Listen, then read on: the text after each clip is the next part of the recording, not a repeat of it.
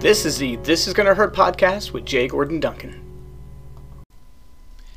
Hello, friends, and welcome to a Wednesday Wisdom episode of the This Is Gonna Hurt podcast with J. Gordon Duncan. And if you're wondering why the J, the answer is I am not a bagpipe player. And if that joke doesn't make any sense, I encourage you to check out episode 0, where I explain that joke as well as the purpose of the This Is Gonna Hurt podcast. But as to today's episode, our Wednesday Wisdom episodes are this. I am sharing the audio of my sermons from the church I pastor, Evident Grace Fellowship in Fredericksburg, Virginia, as well as sermons from churches I have pastored prior, as well as sermons that I've preached at other places. And I'm sharing them with you for this reason. My sermons are usually not too long. They're between 30 and 40 minutes long. And by sharing them with you, it gives you a chance for some spiritual encouragement midweek. So I hope you enjoy it. I hope it's challenging and encouraging, like I said. And if it is, would you please send me a note at gordon@jgordonduncan.com, or maybe even share this sermon online, Facebook, or on your Instagram story. I hope you enjoy it. So let's get to the sermon. Romans 5:12 through 21. Therefore, just as sin came into the world through one man, and death through sin, and so death spread to all men because all sinned. For sin indeed was in the world before the law was given. But sin is not counted where there is no law. Yet death reigned from Adam to Moses, even over those whose sinning was not like the transgression of Adam, who was a type of the one who was to come.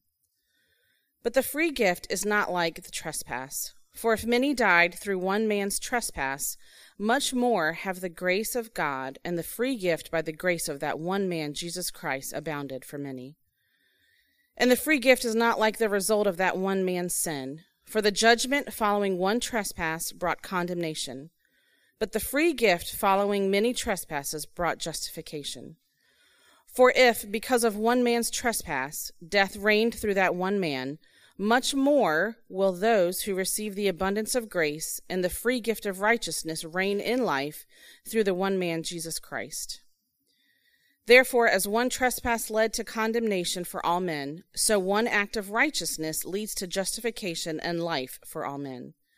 For as by the one man's disobedience the many were made sinners, so by the one man's obedience the many will be made righteous.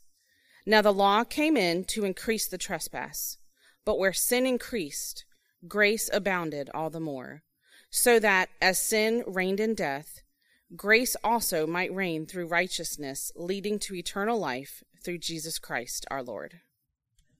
In light of the theme of the service so far, I'm patterning the truths of Romans around that today. I think there's a lot to teach us about the proclamation of the gospel and the sharing of the gospel. It starts, of course, with our own interaction with Jesus, and then it moves out into the world. I have been privileged and blessed to be a part of 2 mission trips. Let me tell you about them just briefly, and then move on into the work of Jesus.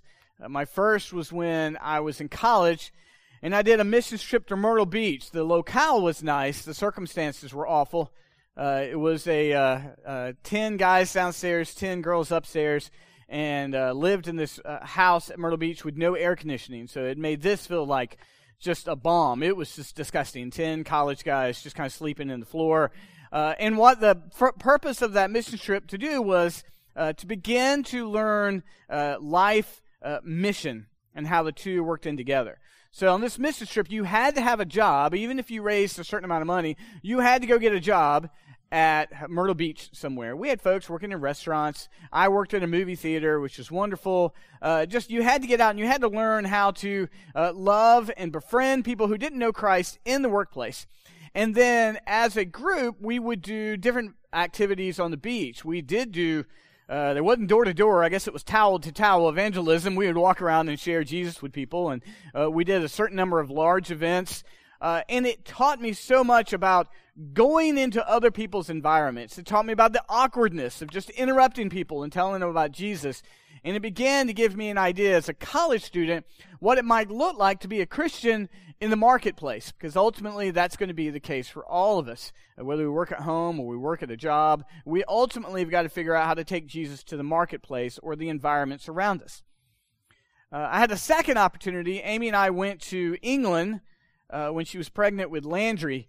and we went to the Southall and Wembley areas of England. They are primarily populated with Indians and Muslims, and we did the exact same thing. We did door-to-door, knocked on doors. We did large open-air evangelism, but it gave us a great sense of, like, what does it look like to go out of our community and awkwardly go into other communities? And interestingly enough, we stayed at a place that didn't have air conditioning there either. And so, whatever the case, ours have all been very balmy. As I reflect on those things, when I did them the first time, and I did it with Amy, and I did it with friends from college, there was such an excitement. There was such a joy. There wasn't a ton of fear, a little bit more fear in the Southall Wembley missions trip, but there was such an excitement about what we were doing. Like, we are taking Jesus to areas where Jesus didn't seem to be present. And when I remember reflecting on it, God was very gracious, and we had good leaders, that what they did is they taught us to really follow the pattern of Jesus, which makes sense if you're going to share the gospel and take what you know of Jesus to somewhere else.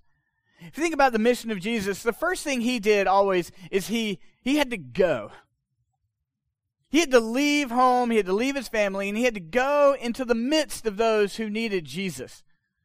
There is a sense, of course, where the world is invited in, but beyond this, we spend the majority of our time going. And that's exactly what Jesus did. He left his family, he left his home, and he went somewhere to share the gospel. When he got there, you can see a picture of Jesus listening and being aware of the needs of those around him.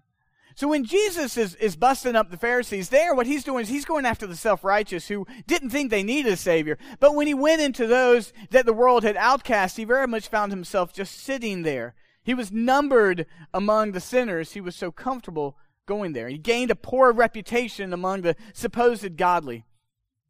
And then what we saw is that he served.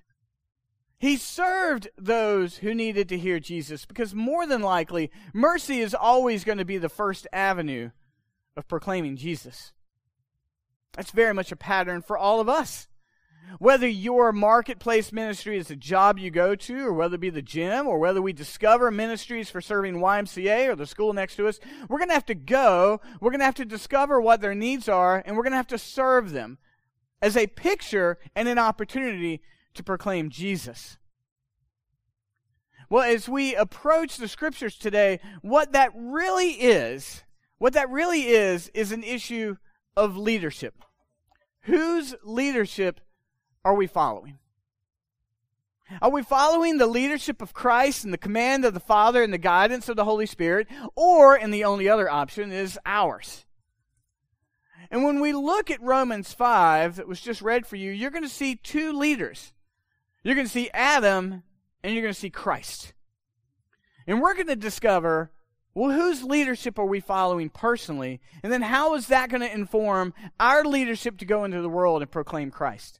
So whereas I usually have a big picture question I try to answer, I couldn't decide this week, so you get both. You get a big picture question and a big idea. They both serve the same thing. Our big picture question is this: whose leadership are you following? But the big idea is the flow of redemptive leadership. They're both the same thing. You got to figure out whose leadership you're following, and then we've got to look at the flow of redemptive leadership. How do we follow Jesus? I don't think I'm going to get to all three of my points this week, so that'll be in part 2, but here they are. We got to start from zero. We've got to move towards abundance as the Scripture defines it, not the world. And then we've got to see what it means to abound in grace. That's the flow of redemptive leadership, and it's also the way for you to discover whose leadership you are following. Let's look at that first one. Starting from zero. Starting from zero means you're starting from a place of need. Let's look at Romans 5:12. Therefore, just as sin came into the world through one man, and death through sin, and so death spread to all men because all sinned. Stop there. The ESV gives a dash. I'd really prefer a comma, but that's just the English major in me. Here's the situation, friends. Adam sinned. And his headship covers every human being on the entire face of the planet. Everyone who ever has lived, is living, and will live. Adam was with, if you want to use the language, our covenantal head. And God had provided for him and Eve a wonderful place of fellowship and interaction with him. And they had responsibilities. They tilled the ground. They named the animals. There were things in which they did. But there was part of that existence that was excluded for them. It was the tree of the knowledge of good and evil. It was something that was God's possession. And he told them, this is all yours, enjoy. But there's one thing you may not have, and that's the fruit of the tree of the knowledge of good and evil. That's mine. And as the story goes, if you haven't heard it or if you've heard it before, Adam willfully chose to defy God. Eve was deceived, but Adam willfully chose. I will purposely defy you, God. That which you says is yours is going to be mine. A cosmic treason, an epic disobedience that then caused every human being to be born into sin going forward. And God had promised them, if you sin, death is coming. Death is coming. That's what Romans tells us. That's the zero that we all start at. Because one man sinned, and death came through that sin, we all are sinners. Every one. We start at zero. We start at need. So when we consider whose leadership we're following, if we consider the flow of redemptive leadership, every day we must start at, aside from Jesus Christ, I have nothing to offer. Aside from Jesus Christ, I'm a sinner. And if I don't know Jesus, death is what awaits. That's also the reason for this difficult world we live in. Allow me, if you will, to just take a little off-ramp for a moment. I've been thinking lately about our interaction with God, and we have a beautiful, beautiful world here. It's full of homes and food and fellowship, and we enjoy it. But whenever death enters into that world, we have a tendency to shake our fist at God. Death hurts, it's painful, and we get angry. I fear it's often because it interrupts this world, and it doesn't cause us to long for heaven. It calls for us to have a return of the wonderful, beautiful life that we enjoy. And my encouragement in the midst of the struggle of pain and death, the difficulty that I've experienced and we've all experienced, is that in the midst of those things, God is calling and drawing our hearts back to Him, causing us to long for heaven and long for redemption. Friends, my call to you today is, as you experience trial and difficulty, the outworking of the death and decay of this world, God is drawing you back to Him. And whereas we may not understand it, and we may be tempted towards bitterness, God's call is to say, I've drawn you out of this world for myself, and ultimately to a home in heaven. Let's swing back. Verse 13. For sin was indeed in the world before the law was given, but sin is not counted when there is no law. Yet death reigned from Adam to Moses, even over those whose sinning was not like the transgression of Adam, who was a type of the one who was to come. This is confusing. It's not our day-to-day language. Remember, Paul's primary audience was a Jewish set of Christians who were then growing with a bunch of Gentile Christians. What that means is that the early church was made up of a bunch of people who grew up under the Old Testament and the law, and they became Christians. And then God graciously brought in a bunch of pagans who knew nothing of that. And what Paul is trying to emphasize here is like, hey, to my religious Christians who grew up under Moses, you guys violated the law. But to everyone else, they violated a law as well. Like, sin is sin. You grew up underneath the law, there's sin, and those people before the law. Because think about before the law, you've got all the sins that were around in Noah's time. You got, oh my goodness, you got a mess. You got Abraham and Hagar, sort of that work relationship with benefits that was a mess. And then you got Joseph and his brothers wanted to kill him. There's plenty of sin before the law. And when the law came, it just seems like it got worse. And what Paul wants to emphasize here is, hey guys, the whole world just starts at zero. The whole world starts with a great need of Jesus Christ. And we never move beyond the dependence of Jesus.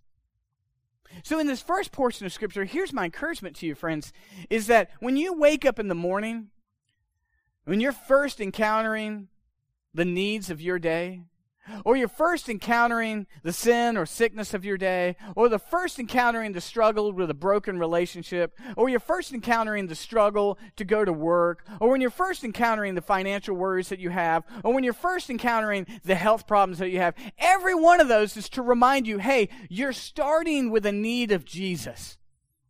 And our temptation is to despise every one of those.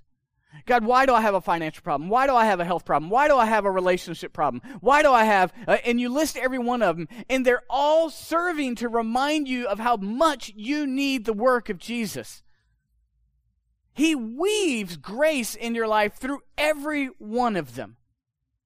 So in your work situation, Christ is present to show you how to accept grace and apply grace.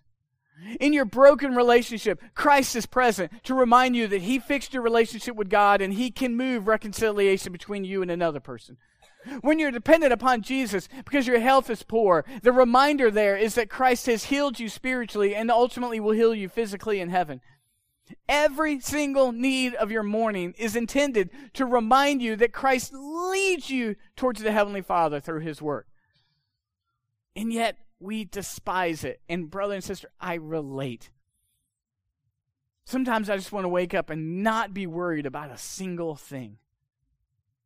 Those worries are intended to draw you away from your concern and move you towards a greater dependence of Jesus Christ. That's what the flow of redemptive leadership looks like. Not moving beyond Jesus in a single thing. Now, this next section, moving towards abundance, this is probably as far as we'll get this Sunday. If you don't forgive me, I don't mind the prayers. Let me take a moment to ease up from all the heaviness for a minute here. Abundance is a wonderful word that the world has sort of borrowed. Working out of abundance, living out of abundance, but it's not tied into Christ. And I want us to reclaim the word abundance. So this week I was thinking about literary characters that were really, really rich. Who are the literary characters who have a lot? And believe it or not, I found the list of the 15 wealthiest literary characters of all time. Not quite sure how they figured this out. And unfortunately, it's British, so I'm going to have to give it to you in pounds, and I didn't have the energy to translate it today, okay? So I want to give you the 5 richest literary characters of all time, okay? Everybody picked the Gatsby, but he's not even in the top 10, okay? It's not the Gatsby. Here, number 5 was Citizen Kane. Have any of you even seen Citizen Kane? They put his wealth at 11 billion pounds. Okay? Number 4, Tony Stark, Iron Man, is the 4th wealthiest fictional character of all time. I can get that. He seems to build a lot of things that get destroyed over and over and again. Number 3, Carlisle Cullen from Twilight takes the number 3. Anybody? If you recognize it, you're embarrassed. Okay? Carlisle Cullen, the vampire in Twilight, is the 3rd wealthiest fictional character of all time. Number 2, Smaug from Hobbit. He's just got all this gold he's sitting on, never spend it. My favorite, number 1 literary richest character of all time. Anyone got a guess? Scrooge McDuck comes in at number 1. They're assuming he has a $63 billion wealth from the DuckTales. Some of you, that is your childhood, was DuckTales. I bring you all this to you because the world values abundance. The one thing that will praise this world anything more than that is wealth and abundance and riches. It'll either give you the desire to go get it, or it'll make you feel small. It'll make you violate trust that you have. It'll give you a drive to get going. It'll help you work 18-hour days. Abundance, like wealth-wise, will drive the world. But I want to show you an abundance that's greater than Scrooge McDuck and Smaug from The Hobbit. I can never say that word. Verse 15, the free gift is not like the trespass. The trespass is all that death I just mentioned, right? It's the broken relationship. It's the sin. It's the health problems. But the free gift from Jesus is not like that. It's different. Many died through one man's trespass. Much more has the grace of God and the free gift by the grace of that one man, Jesus Christ, abounded for many. The free grace of Jesus abounds to many. I love that word abound. It's where we get the root of the word abundance. I get the sense of just bouncing around it so much. The free grace of Jesus just abounds to you. Like it's limitless. You can't find its end. You can't exhaust it. You can't sin more than God can forgive. He's more ready to forgive than you are eager to sin. It's just different. Verse 16, and the free gift is not like the result of the one man's sin. What was the result of the one man's sin? Death. The free grace of Jesus is not like that. For judgment, following one trespass brought condemnation, but the free gift, through many trespasses, brought justification. Jesus walked through all those trespasses, and what he brought was justification. Whereas Adam sinned and we all die, Jesus dies and lives again, and we all have a repaired relationship with God. Don't move beyond the wealth of a repaired relationship with God. You may ask yourself this today. You might say, what do I have to be encouraged about? What are you down about? You might say, everything. What are you discouraged about? I can't even list it all. But I ask you, what are you encouraged by? Christian, this is where you start. Somehow I haven't messed up this relationship with God yet. Oh, I've messed up my friends in the 7th, 8th, 9th, 10th, 11th, 12th grade. I've messed those up. My spouse is mad at me. My boss is mad at me. Everyone at the gym's stronger or faster than I am. I messed all those up, but somehow I didn't mess up my relationship with God. You try to, you go, wait a minute, but I sinned, and that person doesn't know what I did. I was too harsh to my spouse. I was too quick to be mean to my kid, but somehow I didn't mess up my relationship with God. You can list and list and list. You can think, surely God's mad at me today, but He's not. Surely He's building up some anger and judgment for me. No, Jesus got all that. You see, the free gift of grace is greater than the trespass, because the trespass gets worse and worse and worse, because that's what sin does. But once you are forgiven through Jesus Christ, you literally can't mess it up. Oh, we're called to obey, of course. We're called to confess our sins. But when you have the grace of Jesus Christ placed on you by your faith in Jesus, it will not be removed. It cannot be diminished. You don't sit in the nosebleed seats of heaven. You haven't lacked intimacy. God stands every day waiting, looking for you to run to Him, and He meets you with a cape and a dinner and great joy. You cannot mess that up. And so when you're struggling for finding one reason to be encouraged today, Jesus has brought your justification, and the free grace is greater than the trespass. You cannot mess it up. Verse 17. For if, because of one man's trespass, death reigned through that one man, much more will those who receive the abundance of grace and the free gift of righteousness reign in life through the one man, Jesus Christ. How many of you are reigning in life? Reigning is royalty language, right? Reigning is royalty language. It was last week, I think, when the last royals had the wedding, like 2 years ago or something like that. For some reason that popped up in my Facebook feed. I don't know. There were like 1.6 billion people who watched that wedding, and I can't even remember their names right now. But for that brief moment in time, the world wanted to know what it was like to be a royal. Netflix, HBO, Showtime, they've all got royalty shows. We love it. We're all caught up with what the idea of being royalty is. All the while forgetting the fact that Christ has made you royalty. You can't reign without royalty. The trespass is not like the free gift. The free gift is not like the trespass, because you're not reigning in death, despite what Slayer said in that one album in 1987. No, you're reigning in life. You're like, Gordon, I haven't felt like I was reigning in life since I won the spelling bee in 4th grade. I know, friends. I know. It's not a matter of any of your circumstances changing for you to reign in life. Now, one thing has to change.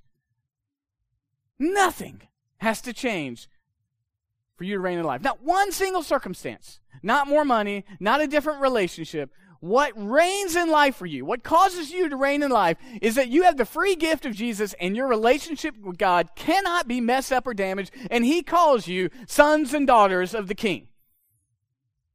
You are sons and daughters of the King. And we have forgotten to meditate on that fact. We have decided that a circumstance would be better than the fact that we can never be lost through Jesus Christ.